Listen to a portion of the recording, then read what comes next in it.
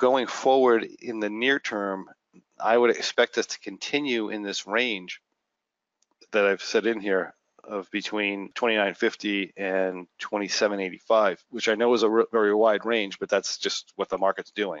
So we're likely to stay in that range for a little while unless we get a resolution of this trade thing in China.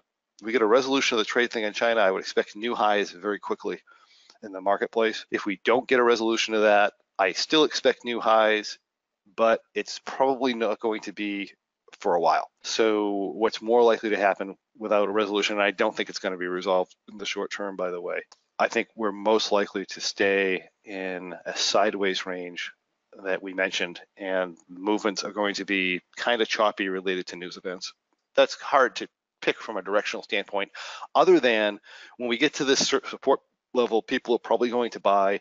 When we get to any significant resistance level, people are probably going to sell. So you can play those moves coming off of that.